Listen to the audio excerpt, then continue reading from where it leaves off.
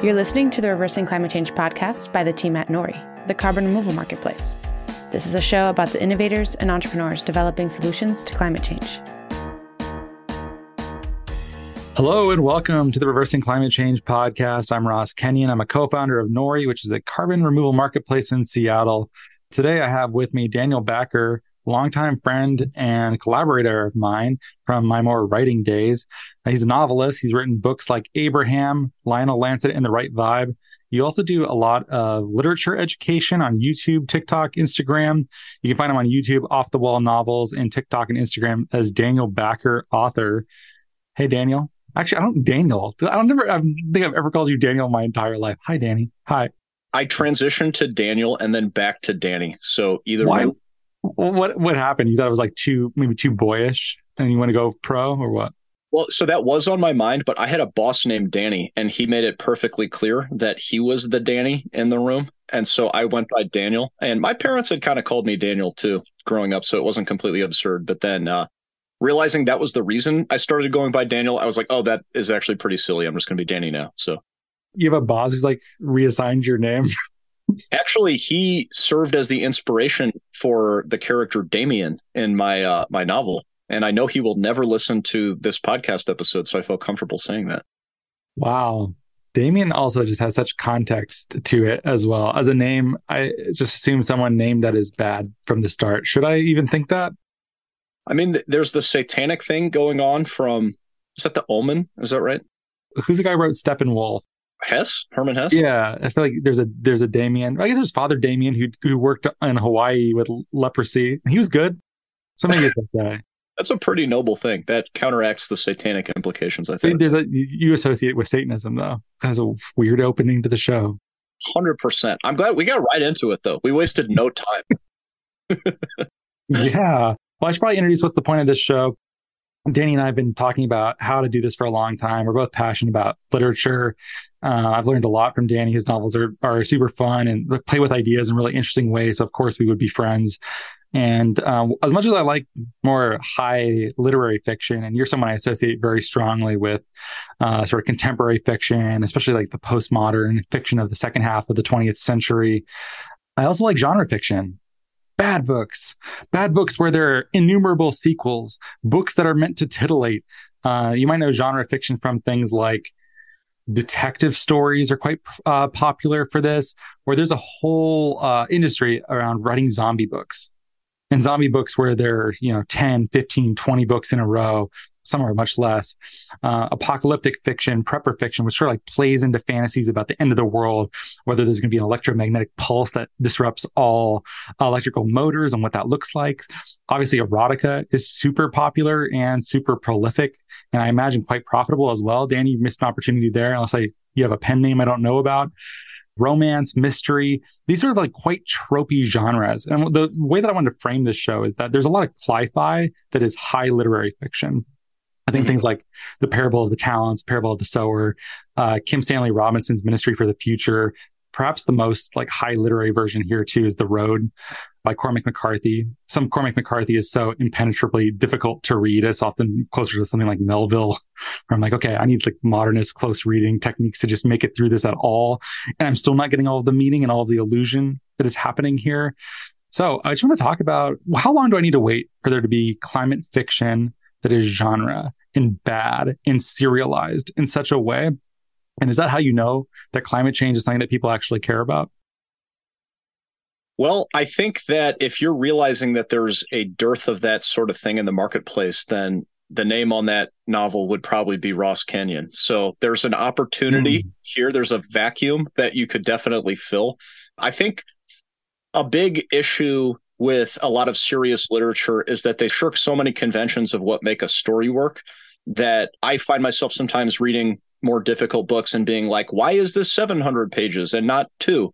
Because when you have a plot, I think it creates a metric, and plots aren't for everybody. You don't have to like a plot, but there's something nice about a plot that you're like, oh, okay, it feels done now, or it feels like at the middle part or the beginning. I think the conventions are very useful. And so I think that's something that kind of drew me to postmodern fiction, is that they're very intentionally in dialogue with more traditional narratives. And so even if they're trying to subvert it, you often do get some sort of an appeal to a traditional plot, even if they are trying to twist it into a pretzel as they're going. So that has been pretty much the thing that's gotten me interested in it, because as literary as the stuff is I like to read, I like something that does entertain me. I like to indulge in the big ideas and important things about being human, but part of that is entertainment and having an arc, even if some important people think that we're like finished with the idea of a story as something that's meaningful to humans. So I don't know if that answers your question, but I think you're blowing some listeners' minds right now that the idea of plot might be old hat at this point, which I think in some ways, I think act structure is just programmed into our brains for what to expect in a story to feel fully paid off and validated for investing the time in it. And I mean, I know you're a big Thomas Pynchon fan, and you had me read The Crying of Lot 49 ahead of this. And before that, I'd only ever seen Inherent Vice, which cracked me up too. I thought the movie was brilliantly funny because I started watching it. I was like, why do people say this movie's complicated? I don't get it. Sort of a straightforward detective story. He's following leads. And then like 40 minutes into it, I was like, oh my God, what is is there a plot? And I remember, did you ever read the Illuminatus books, the Robert Anton Wilson series? I'm familiar, but I've not. Thomas Pynchon is like the same. I feel like, and also I think they're both LA people, I think, ish, or at least their stuff is often in LA. But in the Illuminatus books, it's like all conspiracies are simultaneously true, even contradictory ones. So you'll have things where you're like, I thought this wasn't, all of these things coexist at the same time. And it's not really about the plot. It's almost just about being in that place and the hilarity of story. And do stories matter? I don't feel like I'm smart enough to understand what is trying to be said by that. Pynchon's like this too, right? Why do you need to say this? So I think the criticism of a lot of this experimental stuff is true in a lot of cases, is that it can be just navel gazing. It can just be an author trying to show off how experimental and strange they can be. But I think the standouts of postmodern fiction and experimental fiction do a great job of subverting stories and ideas in a way that feels very meaningful to people's lives. And so, for example, like I'm rereading V by Thomas Pynchon right now, and one of the main themes in it is that myths are the things that guide people's decision making, especially people in power, is that they will commonly evoke a myth in order to justify certain actions, certain atrocities, and specifically like a tenet of fascism is evoking a mythic past. So that's like pretty important putting that in there. But then this kind of goes without saying, but these are myths. These are not true. They're not historical documents.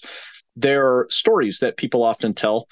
The unreliable narrator is a popular thing in many different literary forms, but especially in postmodern fiction, when they're trying to engage history and storytelling and myths, they blur all of those things together so that they're saying that, like, when we talk about the past, we're telling a story and we're telling a myth, but it's more complicated than just that, because they're also saying that this is what makes us human. And so one of the main themes of V is that myths are made up and they justify atrocities, but to get rid of them makes us as inanimate as the material objects in the room around you. And so his thesis at the end of this is kind of like, keep cool but care, that you, on some sense, sort of have to detach yourself from the historical train tracks that you're on because they are fraudulent. But at the same time, you do need some utilitarian myths just to have a soul and to have emotions and to have relationships with other people. Which, if people have any association with postmodernism at this point, depending on your political background, you might associate it with criticism from people like Jordan Peterson, who are saying postmodernism is just about the death of truth, and that there's sort of it leads to a cultural dead end of nihilism and despair. And what you've just said struck me as none of those things. Where do you think that gets twisted along the way? Or I mean, yeah, we can start there. I think, truth be told, the criticisms that people like Jordan Peterson have, I think, are valid-ish, but I don't think he gives a very charitable interpretation of it, because postmodernism is a lot of different things, and not a lot of postmodern thinkers necessarily agree with each other on everything. And so it's almost like when you hear someone criticize something without demonstrating their familiarity with it, you're kind of like, yeah, you may be right, but like, that's actually ours to criticize because it's important to us. But I mean, postmodernism can refer to an era, to a sensibility, to an aesthetic. Sort of the cop-out that I give myself sometimes is that I really try to ground the conversation in art, because I noticed that when people are not familiar with postmodernism, the first thing they try to do is turn it on itself. Is that they're already going meta before they've even kind of mastered the fundamentals, which is just a method of questioning. It's questioning some fundamental assumptions, asking the question, what about the way we're asking the question is determining the sort of answers that are coming up, And I think maybe the super charitable interpretation of postmodernism is that it's not supposed to be a comprehensive worldview. It's a tool in your toolbox. So, and like a classic example is like, what about the way that we divide men and women influences the answers that we come to when we ask questions about what is a man, what is a woman? And it doesn't necessarily come up with conclusions, but it's just asking you to say, hey, let's take a look at our categories for a second. What about the way that we've created these categories might influence the conclusions that we reach? Interesting. And if you take for granted the stuff you said about myth as pretty core to postmodernism, you might say the idea of what makes a man and what makes a woman are myths that different cultures have stories that they tell ourselves, that these are not just inherently fixed, immutable characteristics. In fact, there's a lot of culture that's tied up in here, and that how we engage with those myths changes the answers that we might receive from them. Exactly. Yeah. So I think following that thread, like one of the classic ones is that men are traditionally associated with dominance and women are traditionally associated with submission. And so they're basically just asking, like, how do we drag that into conversations where it doesn't belong?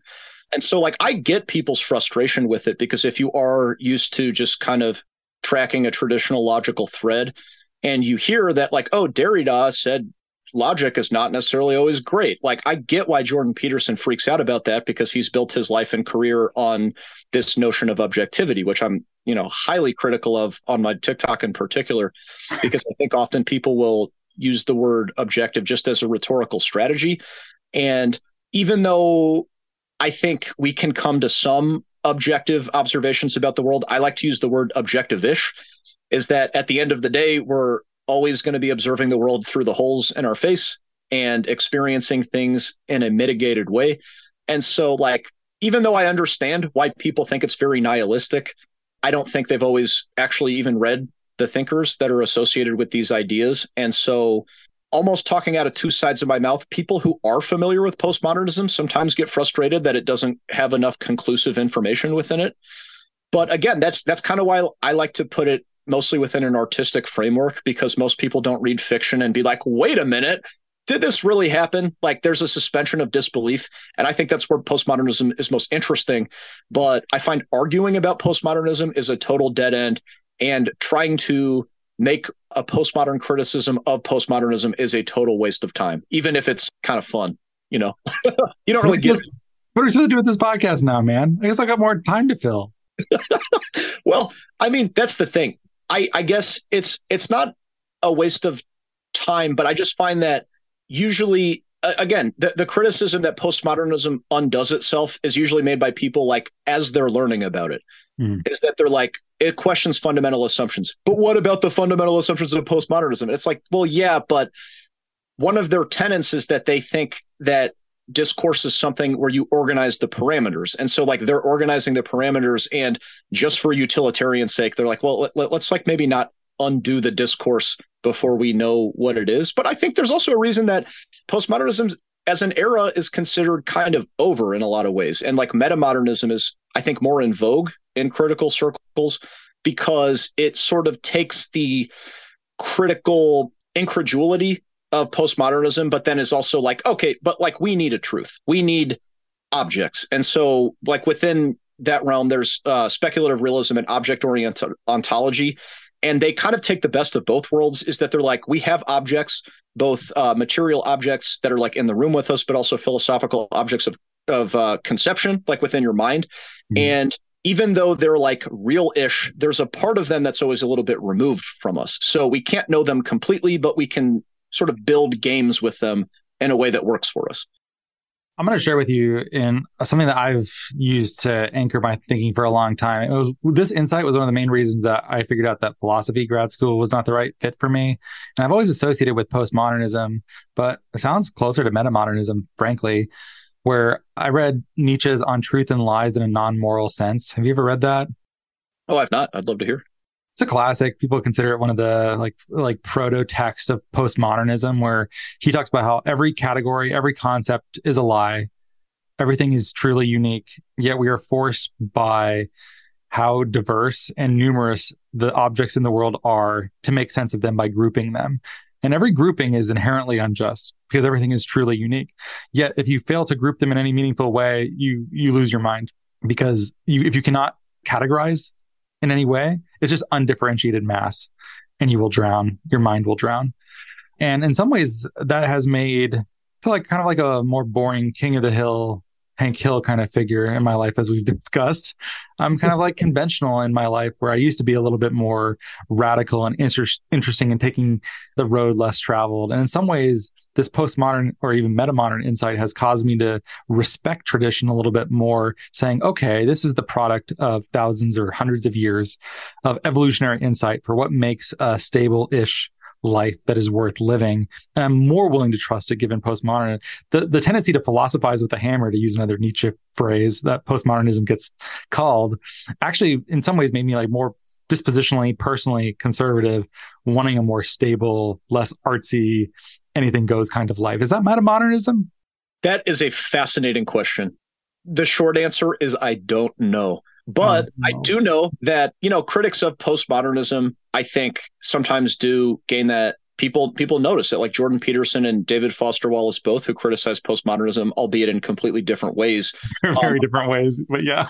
Yeah. And like, I definitely like David Foster Wallace's criticism of it more, because all of his work is postmodern. Like, as much as he was trying to advance it, I think categorically it's postmodernism. I wouldn't die on that hill. I could hear an argument that it was otherwise, but both David Foster Wallace and Jordan Peterson more so, get accused of being conservative. And of course, the cop out for Jordan Peterson is, no, I'm a classical liberal. It's just everything I say is conservative, but a little bit more of a digression.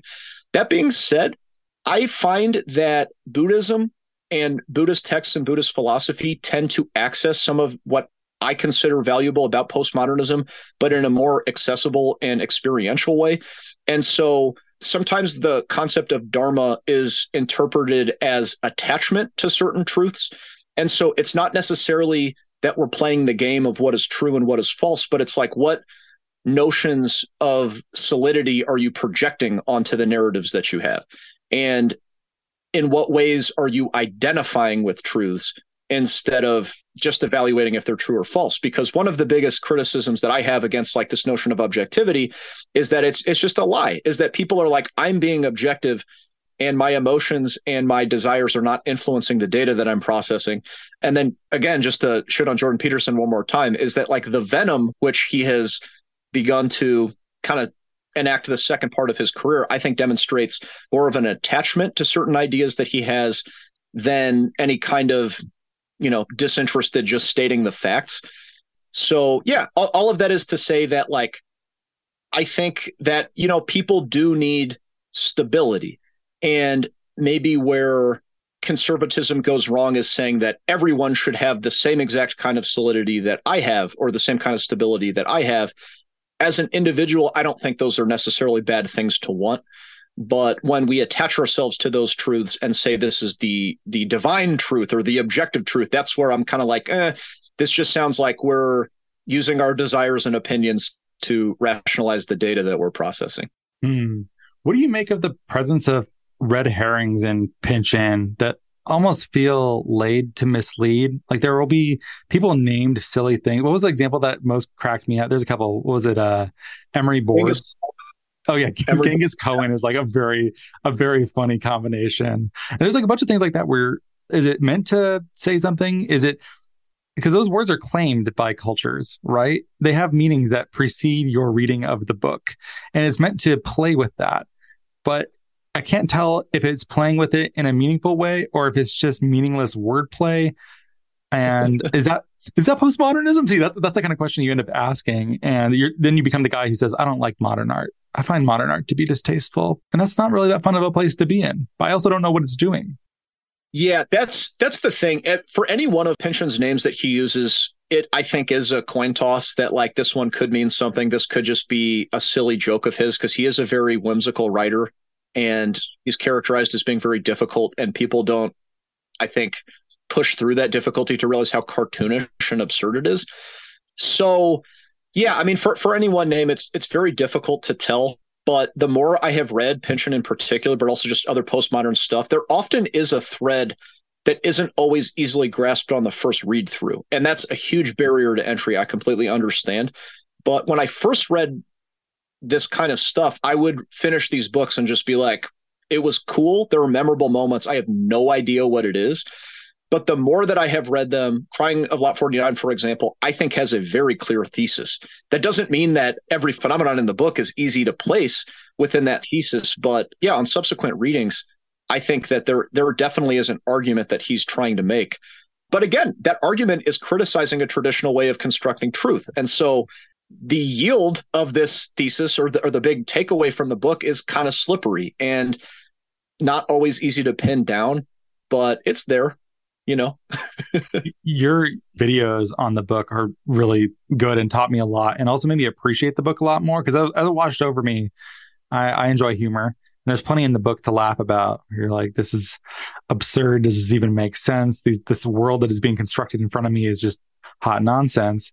And it has a surrealistic comedy to it. And that's the same thing I mentioned with Inherent Vice too. You're like, does this mean anything? Is it signal? Is it noise? Who even cares? The ride is fun. In the same way too, I also, with capers are often like that. Did you watch, sorry, I have so many thoughts racing through my head. Did you watch the Paramount Plus show about the making of The Godfather, The Offer? No, my dad was just telling me about this. I know that it exists, but I haven't seen it. If you like the golden age of Hollywood and Bob Evans and that whole shtick, it's good. But Bob Evans is trying to get Chinatown produced near the second half of the show. And Chinatown, I've seen a bunch of times. I have no idea how it works. I'm like, so you slept with the twin, and then the money goes to who? Who's getting paid off here? And in The Offer, they actually don't know what Chinatown is about, and no one can really explain it. And it's sort of a running gag. At least I picked up on it and made me feel less dumb for never really understanding Chinatown. And whenever I read, or like Brick, the Joseph Gordon-Levitt detective, like high school detective, I'm just like, what? Even Big Lebowski, I'm like, wait, he threw out a ringer for a ringer, and there's a toe, and like, who got paid, and what do the Germans even think they're doing? And the thing is, none of it matters, because it's all world building and just being in this place, and it's like a set of feelings, and that's all that I'm left with, which is maybe a superficial read, but I had that really strongly here. Teach me more about like what is actually happening in this book, and maybe introduce it for people listening. I mean, yeah, noir is a perfect touchstone for this because it achieves a lot of what postmodern noir does, but obviously in a simpler, more straightforward way. But you're exactly right. Like if you watch Chinatown or The Big Lebowski, I think part of the intentional effect of those movies is to disorient you. I've seen The Big Lebowski probably 15 times, and I could not accurately tell you what the plot is. Thank God. This is such a relief. I thought this was just me. Everyone else is watching this, loving this movie for decades, and none of them get it either, it sounds like. Yeah, I think The Big Lebowski is a perfect touchstone for it too, because the dude, for all of his admirable qualities, without being too judgmental, is dumb. Like he's not a bright guy, and he does not solve the plot like a Sherlock Holmes type who's, relying on his just unique, sharp intuition. The Big Lebowski advances the plot kind of in spite of the main character. And I think that is, what's kind of fun about that. But then what's cool is that, Pynchon was a big fan of dime novels and genre fiction and detective and spy fiction in particular. And so I think that's what gives his books so much fun, at least from my perspective, is that they're kind of like a romp and a play on this traditional genre. And so with The Crying of Lot 49, you have a housewife who is substituted for the smooth talking detective who relies on his intuition and wit. And I think that at the beginning of the book, there's like a very clear thesis statement about Oedipa Maas as a character allows her to access the deeper truths that a detective would traditionally suss out with a more conventional way of assessing the truth. And that it's the fact that she's able to empathize with other people and see their pain. And he beautifully puts this into an image with her tears. And that's one of the reasons it's called The Crying of Lot 49, is that she has a lens of tears that are always filling her eyes that seemingly distort the information that's going through them.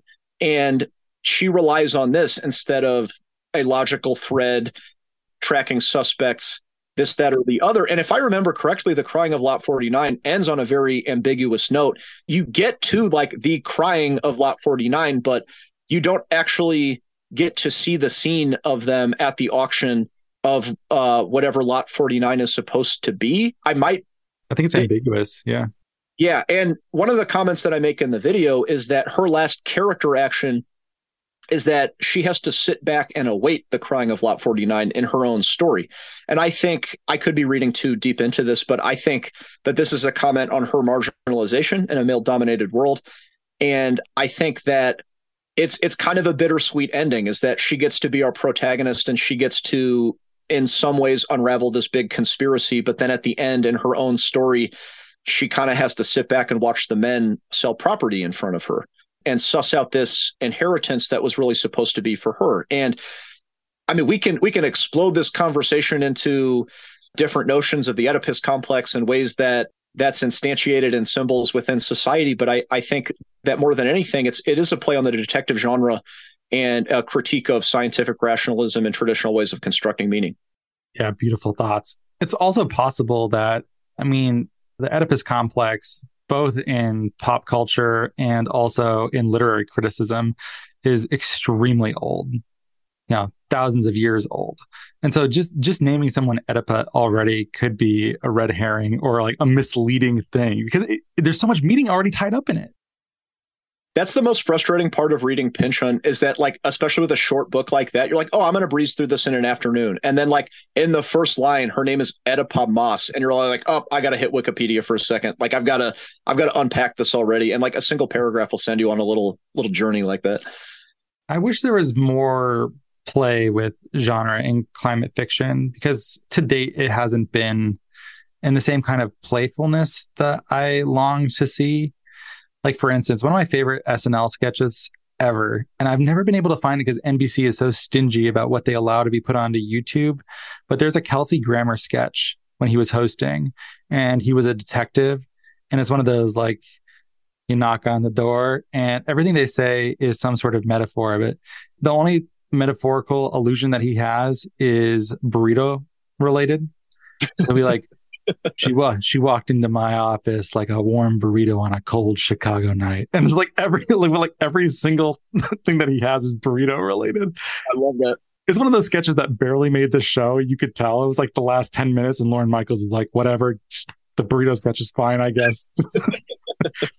But I wish there were climate books that approach this level of mainstream acceptability, because people read a lot of this stuff too. I've even seen the effects on loneliness of people rewatching sitcoms. There's something inherently comforting about rewatching The Office for the billionth time.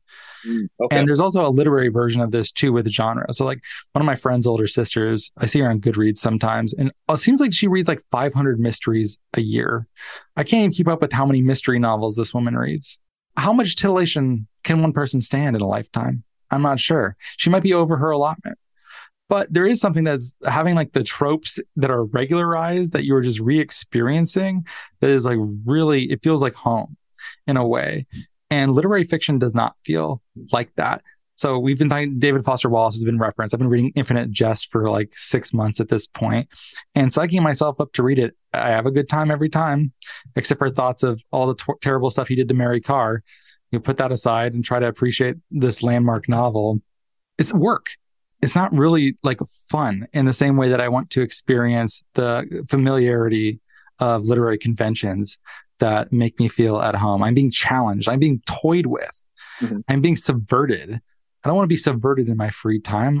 There's a line, I think, on Parks and Rec where one of the characters is like, sorry, Charlie Kaufman, people have work in the morning. Or I butchered the quote, but it's something like that, like, yeah, I think it can be exhausting. A lot of the hyper experimentation and whatnot. But I think for climate fiction is that maybe it could seem like it's making light of a pretty serious issue that we haven't had closure on yet. And so like, I can kind of see that there might be some resistance to maybe parodying or satirizing the genre. But at the same time, I would love to see that, especially as someone who is like not as familiar with climate fiction.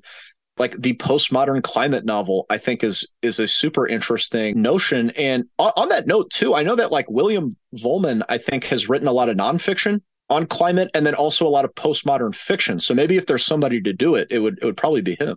I think I've read at least one. Yeah, it'd be Ralph Keenan or there you go. Roz with Z's. Yeah, I think I've read at least one of his, maybe two even. Yeah, it wouldn't be something nearly so highbrow, or if it would be postmodern, it would be so in a way that would be playing with convention, so that there's an awareness that they're playing with an established genre and they're poking fun of it while also affirming it. So maybe that's metamodern, is what I'm trying to say. I'm talking about genre fiction. Some of these books are like, if you take apocalypse fiction, these are guilty pleasures of mine, some of which are terrible, truly. Some of them have politics that will make you want to barf and you'll have to rage quit. But some of them are often quite good, but they're often pretty tropey. Like, you know broadly what kind of character you're going to get. In fact, most of these apocalyptic books just tell me, like, when you imagine who's the protagonist in an apocalyptic fiction series, who is this person? I guess kind of like a rugged, I'm picturing a lot of torn clothing. Is that right? A lot of like kind of maybe a rugged person who has like visible scars, maybe like a sling of bullets across their chest. Pretty close. Yeah, I would say they're always like recently former special forces or something like that. So they basically have superpowers relative to like particular set of skills. Yeah, I can sneak around in the forest, no one would see me, kind of deal. Slit a man's throat. You know, there's like always, there's just a lot of stuff like that that's pretty goofy. So you know what you're getting. But sure. Climate fiction hasn't had that, as far as I know. If you're listening still at this point and you like literature, is there something out there that is about regular people trying to survive in a climate changed world that is not, I don't know, The Ministry for the Future? It's a really interesting book on this, but it's also not heavily serialized, the kind of books that people consume one after the other, page turner kind of deal. That's sort of what I'm looking for. Is I'm almost looking for something less serious and less artsy than what you described. Interesting. Yeah, I mean, I would assume it's a newer genre too, right? So I think there's definitely still time. And if it hasn't been clear, I'm obviously pressuring you to fill this void by writing this book that you would like to see in the world. I'm too goofy. I would write the version that was like too self-aware. Like one of the scripts we were working on back in the day, it was like the most like intentionally fourth wall breaking, just like satire of rom-coms, and you're like, or maybe you told me about it. I've read one of your scripts that I feel like felt very aware. Yeah, and like there was pluses to that too. It was kind of a commentary on how, like, at this point in humanity's life, everything is a reference to something else, and there isn't a whole lot of unmediated experience. Like everything has a link to some book or movie or TV show that you can reference. Your life is just, if you read old books in the like pre-modern or even just early modern era, there's not a lot of like, oh, have you read this book? Have you seen the latest season of 6 Feet Under? You know, like there's like not a lot. But I feel like if you read a book about contemporary humans, it's like 90% of what we even talk about.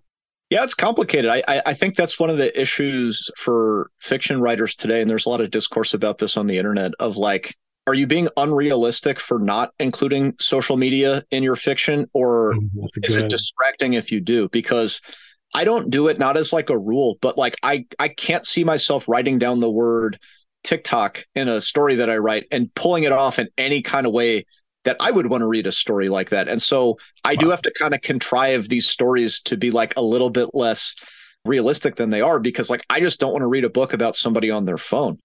I'm sure someone's done a good job at that. I've seen it. I think they've gotten better at portraying it in visual media recently, where it'll like pop up on the screen and the sound will, in the like little bubble. It's even that though. It seems smarmy. They're like, oh, look at us. Like, truly, it is the modern era. You know, like I don't know. Maybe that's just me, but like maybe the first time I saw it, because I know in House of Cards they would do that a lot. Where they're like, I think it was maybe the first time that it was like really big. Yeah, I think you're right. Yeah, that's the first time I remember seeing it anyway. And like, I remember kind of being like cool, but also kind of like, no, thank you at the same time. It definitely felt novel. Yeah, I like the old school way of watching like Tony Soprano have to drive to a payphone kind of deal. Yeah. There's something, but why do I think that though? Because my life is not like that. Is it just because I've been trained through the way that we experience media that real stuff happens on via voce. Like, we're like, what? Why do I think that? Why can't real life happen in the digital age? I think this might be connecting us kind of to what we were talking earlier, just about like the kind of loss of utility of stories. Is that, I think this is kind of a cliche criticism now, but with how much technology and social media we have, we're not as active. And the traditional idea of like, the hero's journey, you go on, you have to fight the monster, not just to kill the monster, but to kind of learn something about yourself and to uncover some sort of truth. That's like the boon that you bring back to the community. And I think in a very real way, the boon is just a few keystrokes away, like any question that you might have. And then two, like, I think there's just like a growing distaste for that entire process of like having to go on a journey to find something out. I think even beyond just like laziness, I think that we've sort of like criticized that cycle to death. More than anything, the problems that plague us, people consider very systematic. Even hard right wingers are citing major institutions to be the source of their problems. They obviously have a totally different angle than the more left perspective. But I think that there is the sense that like we already figured it out. It's just a matter of these problems being too big for us to surmount. I'm kind of spitballing, but that's what comes to my mind. Wow. You think we no longer, as a civilization or culture, believe that individual progress is meaningful? That's your thesis for this? I think so, and like it's something I struggle with for myself and just in conversations with different friends, is that it seems like the more aware you are of the problems that plague society, the less confident you are that anything can be done about them. And so maybe this relates to the climate fiction thing too, is that, and you obviously know much more about this than I, but like, I think a lot of people are super depressed about it. There's climate anxiety. It's, I think, maybe a little harder to tease out a lighthearted narrative when they're like, oh, we're ruining the world and the people responsible are in control of these enormous industries. Or maybe it's not even the people responsible, it's the industries themselves. It's a runaway machine that was started by people that are long dead. And so my gut tells me I don't want that to be the end of the conversation, but I think that does explain a lot of the paralysis and like unwillingness for people to engage in individual pursuits. Well, there's a big story that happened a couple of years ago, and I can't speak with certainty on exactly how it played out, but the idea that the carbon footprint was a corporate invention to take scrutiny off of corporations and to get people to thinking about their own liability climate-wise and to have them stop criticizing oil and gas.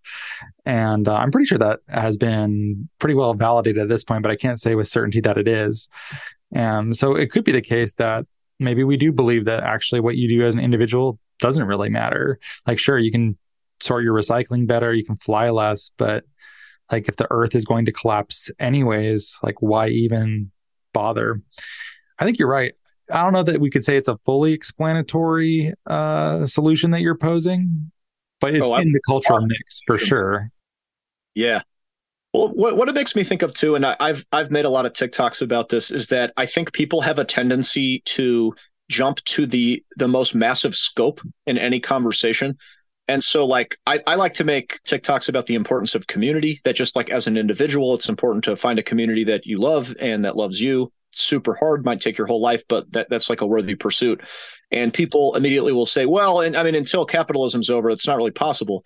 And it's like, well, you're not wrong. Like, capitalism does make it very difficult to form communities, and especially like if you're fighting for your life, paying rent and buying food.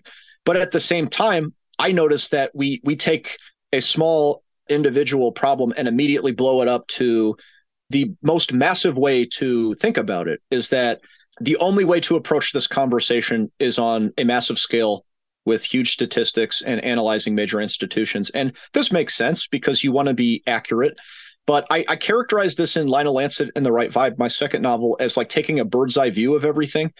That people think what truth is to sort of like remove the individual and only look at everything in a huge context. And there are different applications of this, that it's like, oh, if you're an artist, you explain that story to yourself in terms of fame.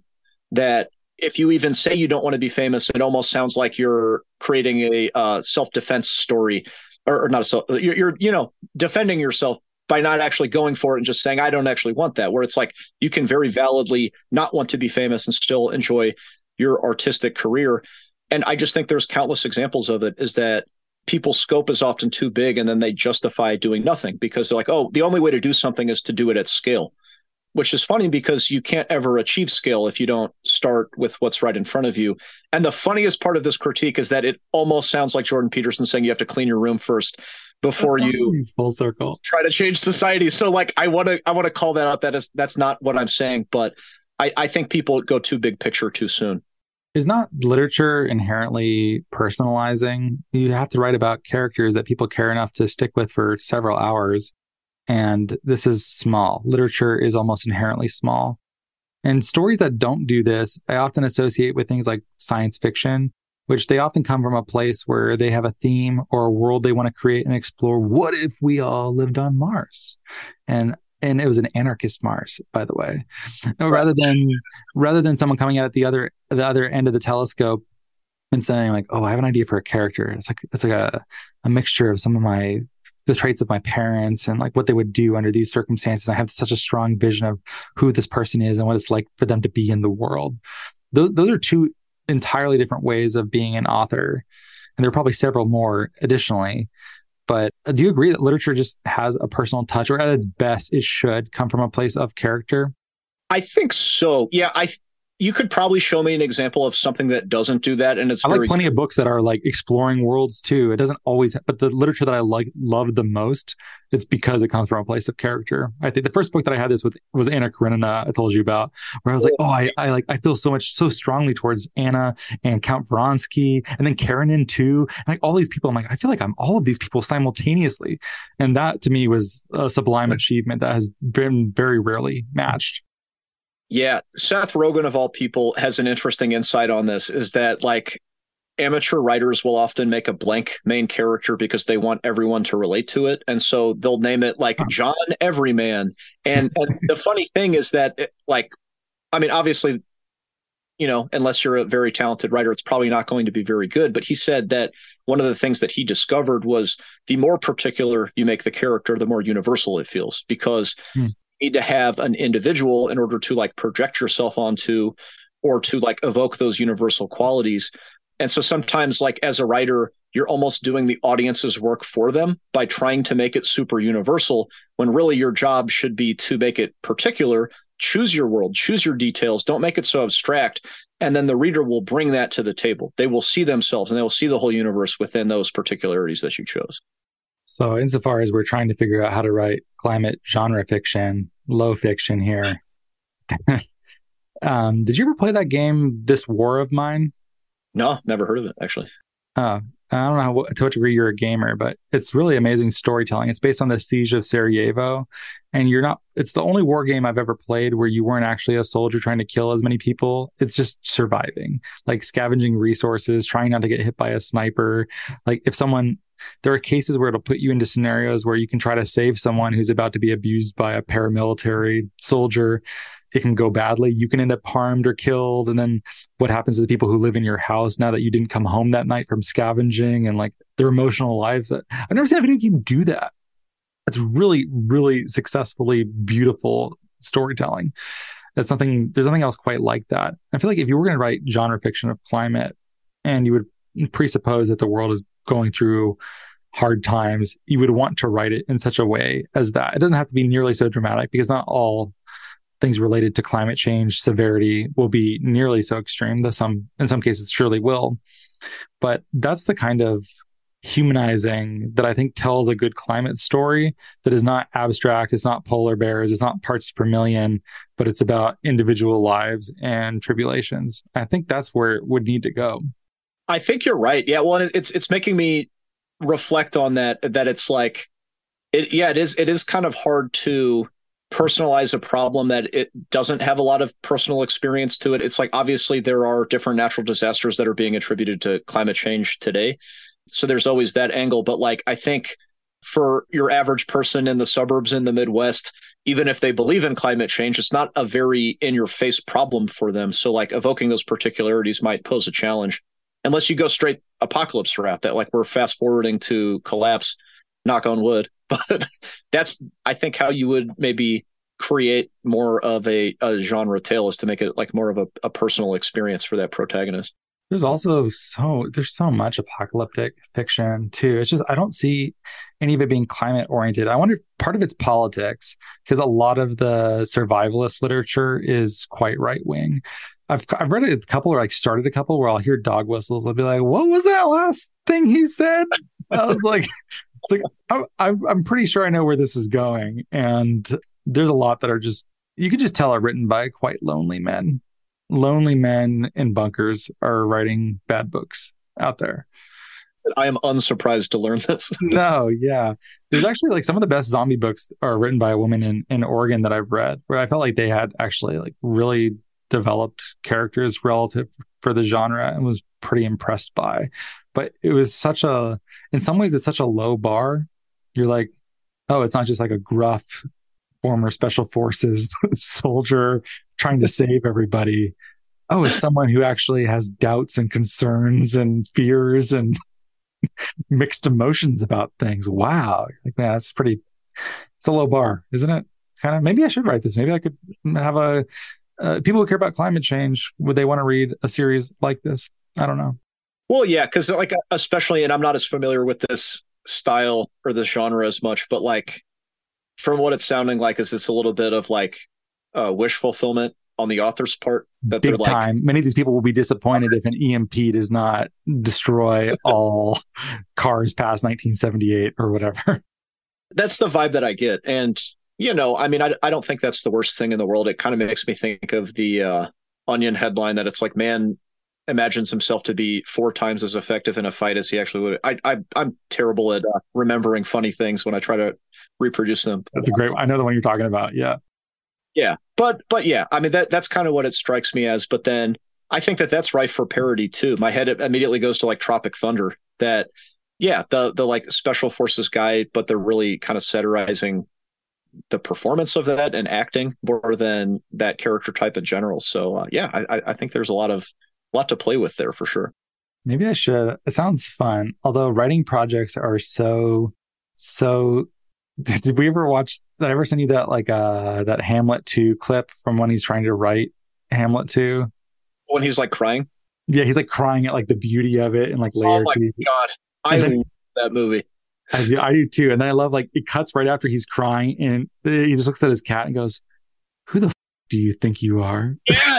Then he's like walking around with a shirt and like no underwear on, like playing on like a handheld keyboard. You're like, yeah, that's writing. I've always felt like on the brink of madness writing a large project. Oh, 100%. I think that is part of the fun. And I have definitely cried while writing something before. I'm not saying that it was good, but like, yeah, I think you do kind of have to work yourself up into different places and mind that in a lot of ways. One of the other series I read, I gave up on it, but it was very much like being a boat bum in South Florida. And it was basically like an extended Jimmy Buffett song. So if you were a fan of anything Jimmy Buffett, absolutely not. you could just exist in that world where you're like kind of a smuggler, but you're not like one of the mean like cartel smugglers. You're like one of the cool like Hawaiian shirt guys just trying to make a little like dirtbag living. And there's something about it that I was really comforting and also quite, there's gotta be a better word than genre-y. It's just tropey and repetitive, but good. Anyways, sounds like I got to write this now. Is that where we're headed? Are we agreed? Yeah, I think so. I expect it on my desk in 2 weeks. Get going. Yeah, good grief. Well, I'm actually happy we talked about climate stuff nearly enough, I think. And hopefully, I don't even know, how do you even end this? Postmodernism, metamodernism, a whole bunch of weird literary ramblings. I hope you enjoy it. I think it's safe to say that there's nothing else like this in the entire climate podcasting space. So for better or for worse, it now exists. Well, yeah, I'm glad to be a part of it. Thanks for calling me up. I think we planned this initially maybe 2.5 years ago. So I'm glad we made good. I'm glad we made good too. Well, thanks for being on the show. Hey, thanks for listening. Hope you enjoyed this show. It was a fun one, an oddball one, and one that is near and dear to my heart. If you like what we're doing here, I don't know if your app has a rating service on it, but many of them do. Apple Podcast does, Spotify. Give us a great rating and review. It helps us get this out to more people. And thanks so much for listening.